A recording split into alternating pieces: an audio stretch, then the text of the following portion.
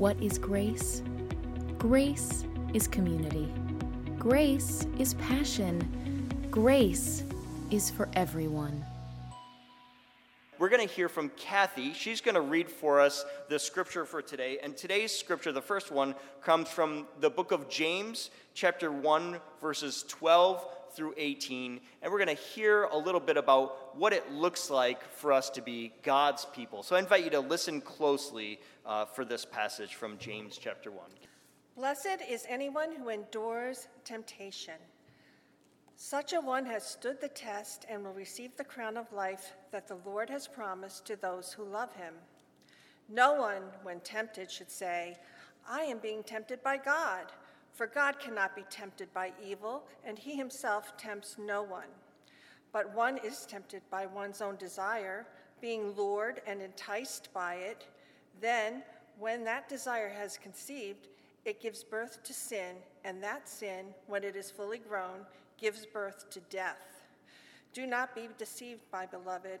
Every generous act of giving with every perfect gift is above, coming down from the Father of lights, with whom there is no variation or shadow due to change.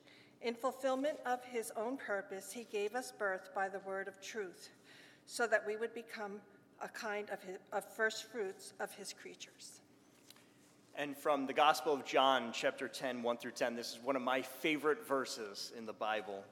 Very truly I tell you, anyone who does not enter the sheepfold by the gate, but climbs in by another way, is a thief and a bandit. The one who enters by the gate is the shepherd of the sheep. The gatekeeper opens the gate for him, and the sheep hear his voice. He calls his own sheep by name and leads them out. When he has brought out all his own, he goes ahead of them, and the sheep follow him because they know his voice. They will not follow a stranger, but they will run from him because they do not know the voice of strangers. Jesus used this figure of speech with them, but they did not understand what he was saying to them. So again, Jesus said to them, very truly I tell you, I am the gate for the sheep. All who came before me are thieves and bandits, but the sheep did not listen to them. I am the gate. Whoever enters by me will be saved and will come in and go out and find pasture. The thief comes only to steal and kill and destroy. I came that they may have life and have it abundantly. The word of the Lord for the people of God. Thanks be to God. Let's join together in prayer. God, thank you for your goodness, for your presence here with us. Thank you for your Holy Spirit that enlivens us and gives us real life. Lord, may we experience the abundance of life that you have for us as we listen for your word, as we reflect on how you would have us respond to each other and the world around us, and as we renew our commitment to love of you and your creation. In the name of Jesus Christ we pray. Amen. I invite you now, if you would, to welcome Paul Semendinger to the pulpit here this morning. Will you welcome him?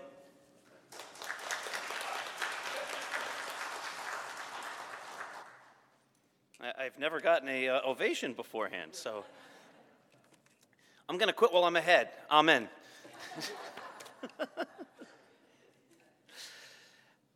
Happy Halloween. There was a time for me when Halloween was the biggest and the greatest and the most wonderful of all holidays. Well, except maybe Christmas and my birthday. And I think that was that way for all the kids I knew. I mean, we went around and got tons and tons of free candy. What could be better than that? I mean, I'd get candy on Easter too, of course. Chocolate eggs and a chocolate bunny and jelly beans, but for pure candy abundance, nothing rivaled Halloween.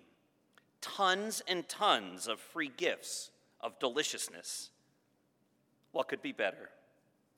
But then, as life moves on, I eventually got to that awkward age when I couldn't rightfully go around the neighborhood and ask strangers for candy. We've all been there. I'm too big for that. But are we ever really too big for candy and all the goodnesses of life? Saying that I was too big for Halloween came with a certain sadness. If I was too big for costumes and candy and all of that, I was also too big for the magical things, like, of course, the Easter Bunny and Santa Claus. But can you imagine being too big for Santa? I mean, it's one thing to be too big to put on a Superman costume, but too big for Santa? See, I think when we start to get too big for some things, we start to believe that we're too big for lots of other things. It's about that age when we stop trick-or-treating that we start to question a lot, like the rules, the expectations, who we are, and what we do. It's right about that age when we decide that we're too big for Sunday school. But at the same time, we feel we're too little for church. And it's at that age when we start to grow away from the church because we feel there isn't anything for us there. It's a rare church that has or had a vibrant, fun, or cool youth group. We get too big for so much, and we just don't think we need so much of it any longer. I could just buy my own candy. But once innocence is lost, it doesn't really ever come back. And oftentimes, when people leave the church, they also never come back. We get too big for those stories. We get too big to glue cotton balls on lambs and to crayon all the colors of an amazing dream coat. And we get too busy with our time. Dinners, where we might have prayed, become rushed. We'll just get pizza tonight. The concert is later. Or McDonald's is fine. Eat in the car on the way to the game. No, there's no time for prayer. We're growing and we're rushing. And as we grow and as we rush, we get too busy. We get too big for God. And the thing is this, that once we're on the fast track, it's hard to get off of it. Once we start to live that frenetic life, it doesn't ever really slow down. And once we stop making time for God, we often find it hard to find the time to let Him back in our lives. When we get too big for the little things, we sometimes get too big for the big things. We think other things matter more than God. They don't. I've listened to many high school kids talk about their dreams, about the colleges they'll attend, the majors, the sports they'll play, the concerts they'll perform in, the roles they'll assume. And as they strive to make the time for all those things, the things they think they need to do, and the things they think they need to focus on, the big things, the biggest things, the realest thing, the most important thing, God, is sometimes forgotten. Without God, none of the goodness that we have had in our lives takes place. Without God, none of the big things even matter.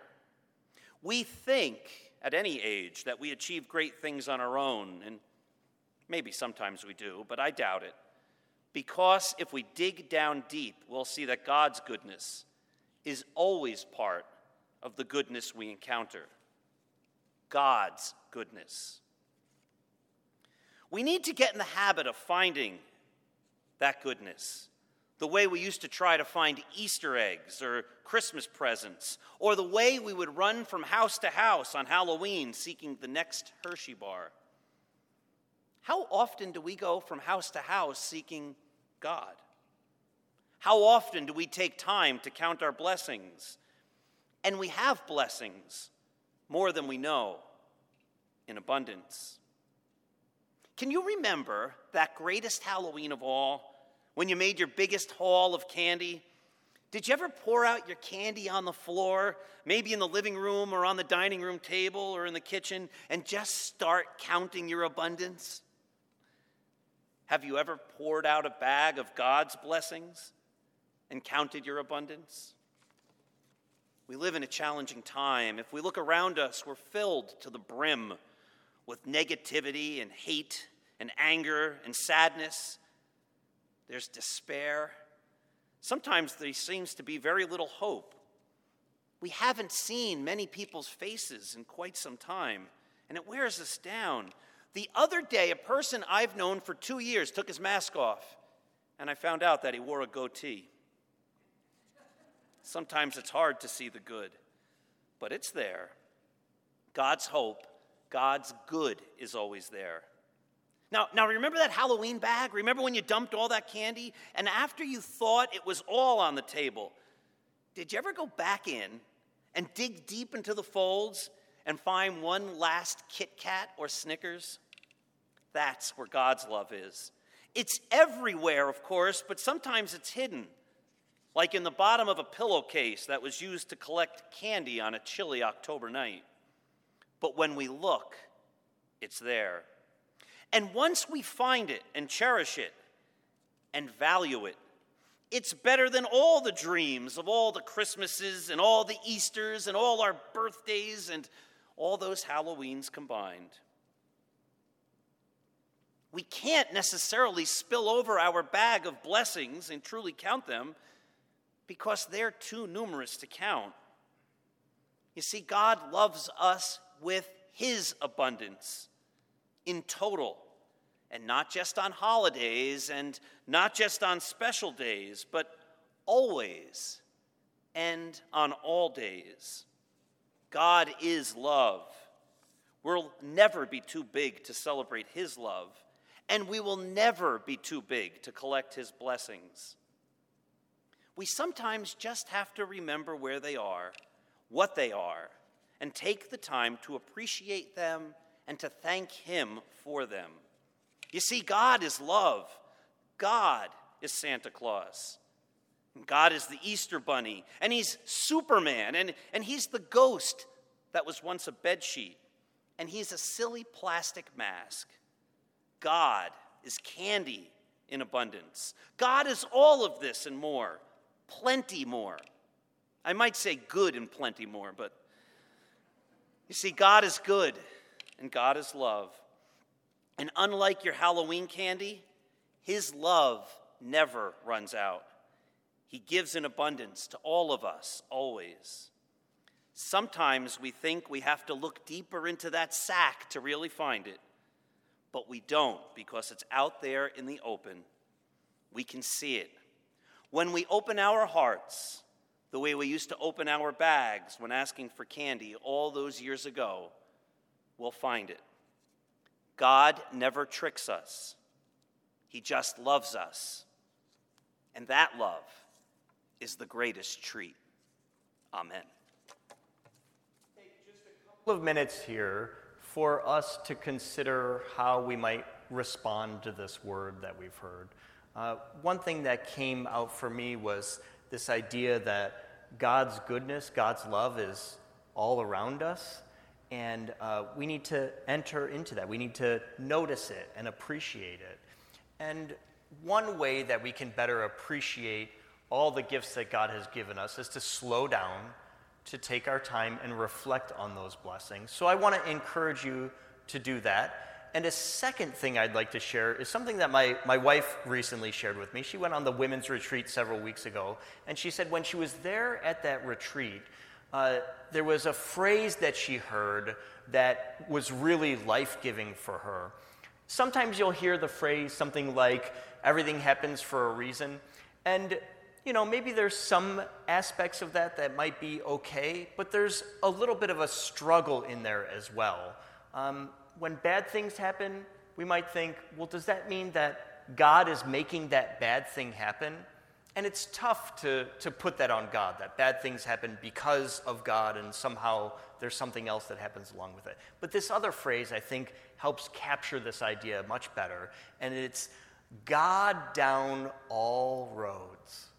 Whatever path you find yourself on, if you'll take the time to notice it, God is on that path.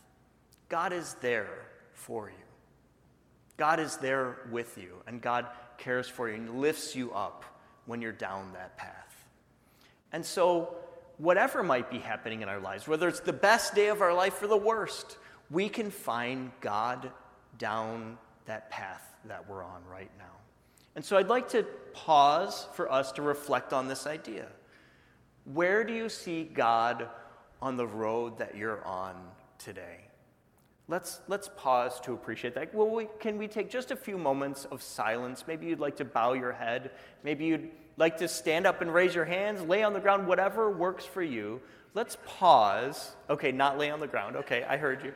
So do what works for you in this moment to reflect on God's goodness. Where do you see God on the path that you're on today? Let's pause.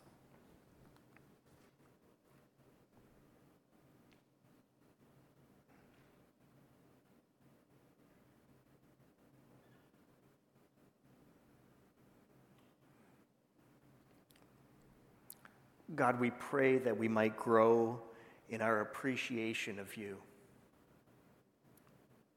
that we might see your love that's all around us. Bless us today, Lord God, as we reflect on those incredible blessings that you've given to us. And Lord, we have a tendency to wander in the wilderness of our own creating. When opportunities to serve you and volunteer to make a difference in the world come up, we check our calendar to see if there's something else more exciting for us to do. We place our desires and our schedules before our service to you. Help us, Lord, to reorder our priorities. Help us to look again at the wonderful opportunities you give us to be of service to you by working with others, reaching out to heal and help. Bring us to the light of your love once again. Heal our wounded souls. Let us love you truly with our whole heart, our soul, our mind, our strength, everything in us. Give us courage and persistence as disciples that your great love and your glory may shine through our actions. We pray now for Loy, Asha's neighbor, whose family members have COVID, for Diane and the reaction that she had that brought illness to her. We pray for Ray Mai, who had surgery this past week. We pray for Catherine in her recovery, for Christine and Chris, Tom and Carol, for Tammy, Ro, Bondette, Fred, who is here with us this morning, and for Judy Ann. Lord, all these people we lift up and put them in your care. May you bring healing. May they know your love. And help them, Lord, even as they're struggling, to see God on the road that they're on. And we pray now, Lord, as you taught your disciples to pray, saying, Our Father, who art in heaven, hallowed be thy name. Thy kingdom come, thy will be done, on earth as it is in heaven. Give us this day our daily bread, and forgive us our trespasses, as we forgive those who trespass against us. And lead us not into temptation, but deliver us from evil. For thine is the kingdom, and the power, and the glory forever. Amen. Amen. Praise God. For everything happening at Grace, check out our website at gumc.org.